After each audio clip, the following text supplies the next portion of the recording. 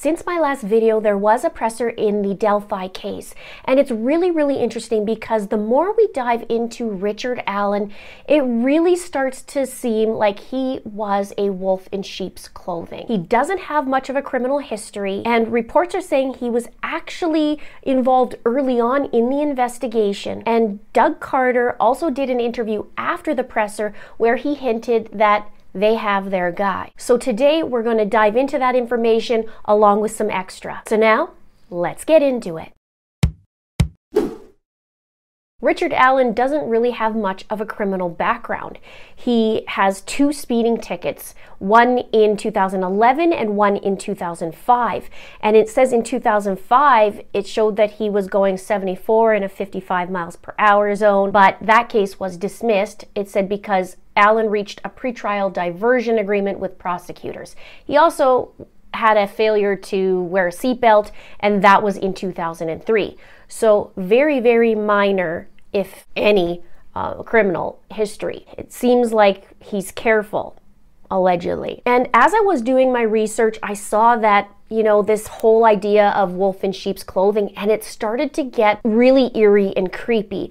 In one of them, there was a gentleman named Bob Matlock. He owns a bar in town called JC's Bar. About Richard, he said, he would come in and we would always talk about the girls and everything. We would carry on conversations about it. He would say, you know, it's such a tragedy. And we'd say we felt sorry for the families and all that, but we tried not to talk about it too much because we all knew the families and were friends with the family. And Bob considered Richard and his wife Kathy very good friends for almost 20 years. And it was stated that the couples were members of the Bar Pool League. They were active in the community, and Bob would actually spend time not just at JC's but also outside of that with them. And he said that there wasn't any indication, there was never indication that Richard, you know, or Rick would be arrested for something like this. He said, I just couldn't believe it when they said they arrested him. Well, that can't be the Rick we know. And then we come to find out it was. There wouldn't have been any inkling to anyone that knew him that would expect him to do something like that. He just didn't seem that type of person, but you never know. And this is the same place, I mentioned it in the last video,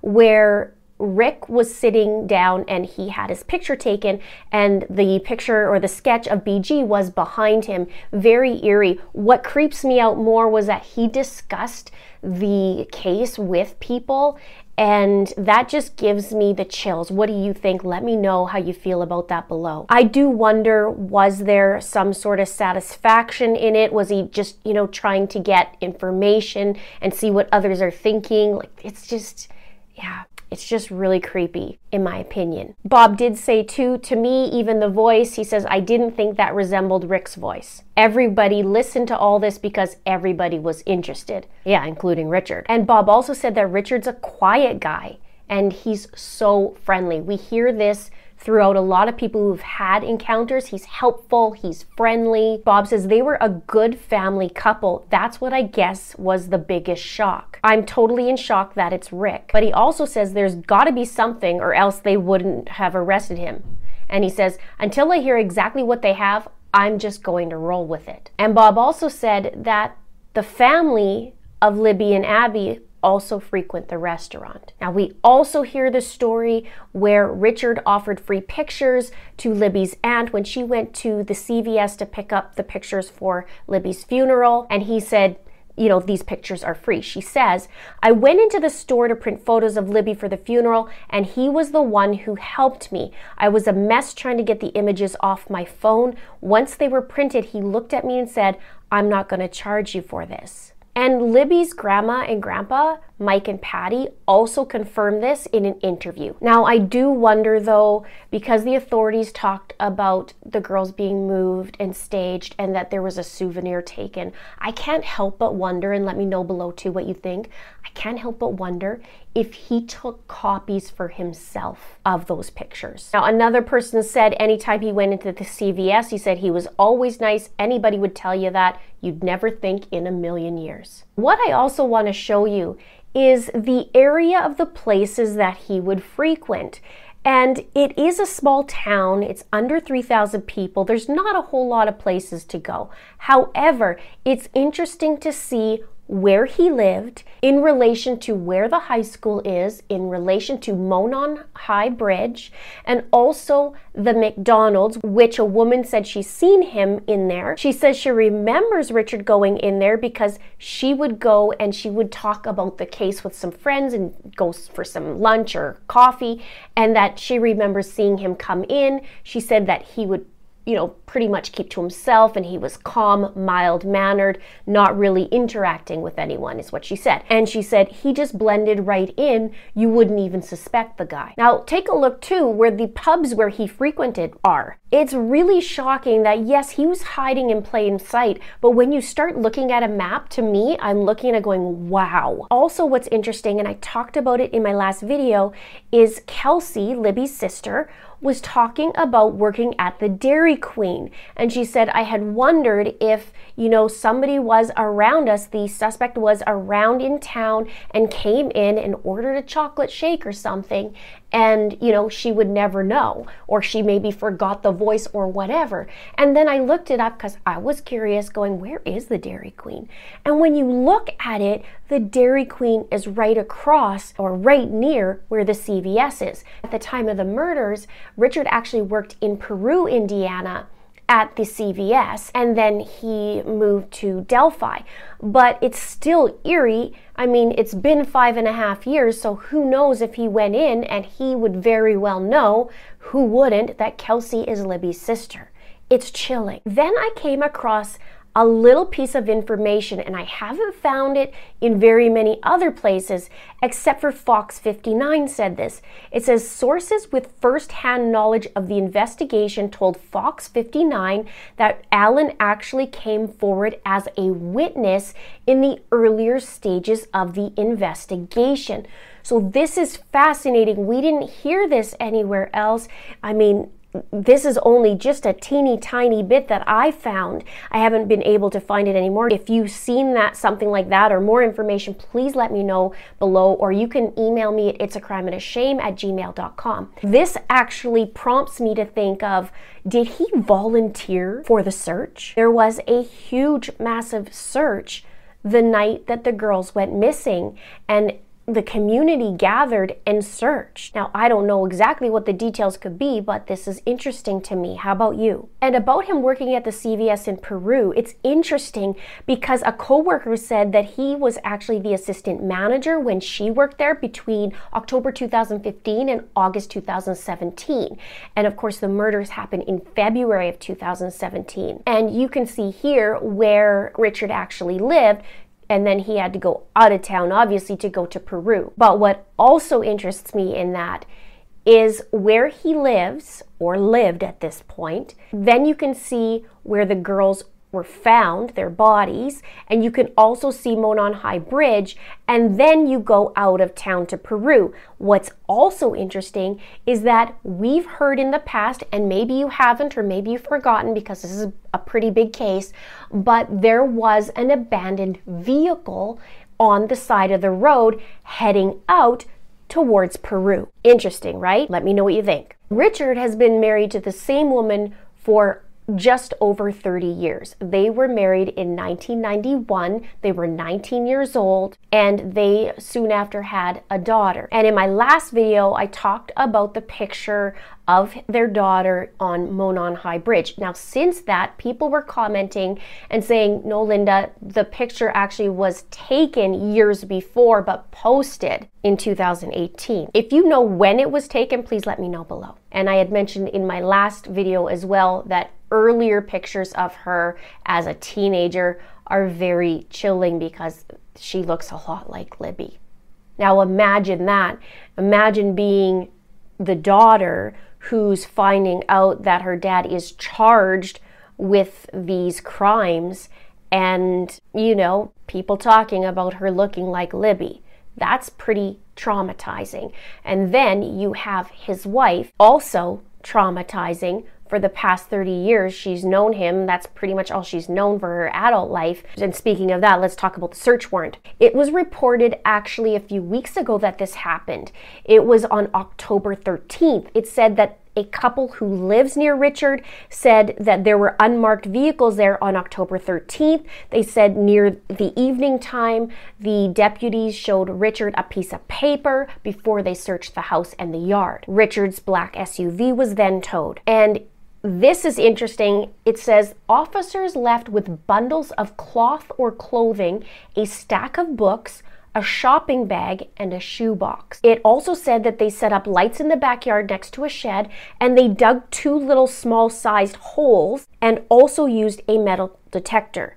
Now, again, this makes me think of, are they looking for the souvenir, or what are they looking for? And 2 small-sized hole. Is it a weapon? Now, the report also said that Richard stayed outside the home while they were doing the search, but they said that his wife left twice, and the second time when she came back, the deputies were then gone. And I gotta say, I wonder what that conversation was like that night, because that would be a what the you-know-what moment.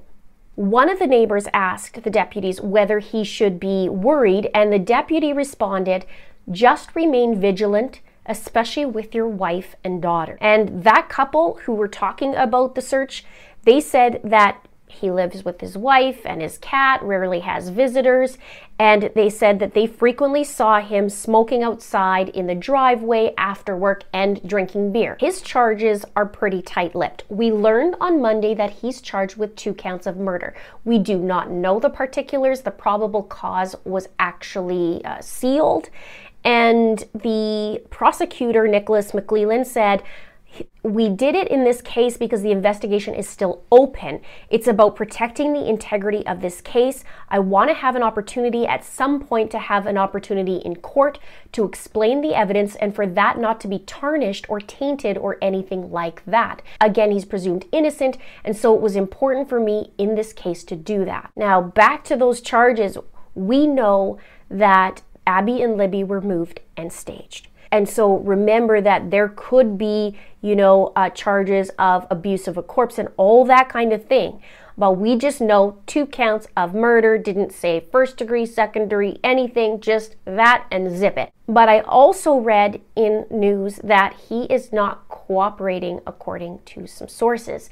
And he did plead not guilty, and his pretrial is on January 13th at 9 a.m., and his trial is on March 20th at 9 a.m. Now, I'm guessing, just an assumption, that it's probably not going to be in March. The reason why I say that is then you have the court process, you have motions coming back and forth and all that stuff, and so the likelihood of it being March, is not great in my opinion, but that's just because I've been following cases for 3.5 years now. I think I'm at 3 years now, actually.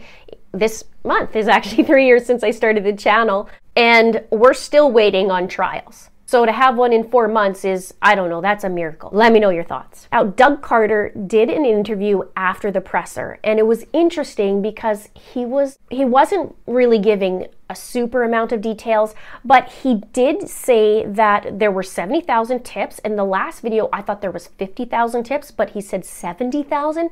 And he said now they're gonna go back and go through every single one of them again. He said, "I can't wait to tell the story, but today is not the day." And he says he feels a sense of peace now that they caught their guy. When he was asked, is this the guy?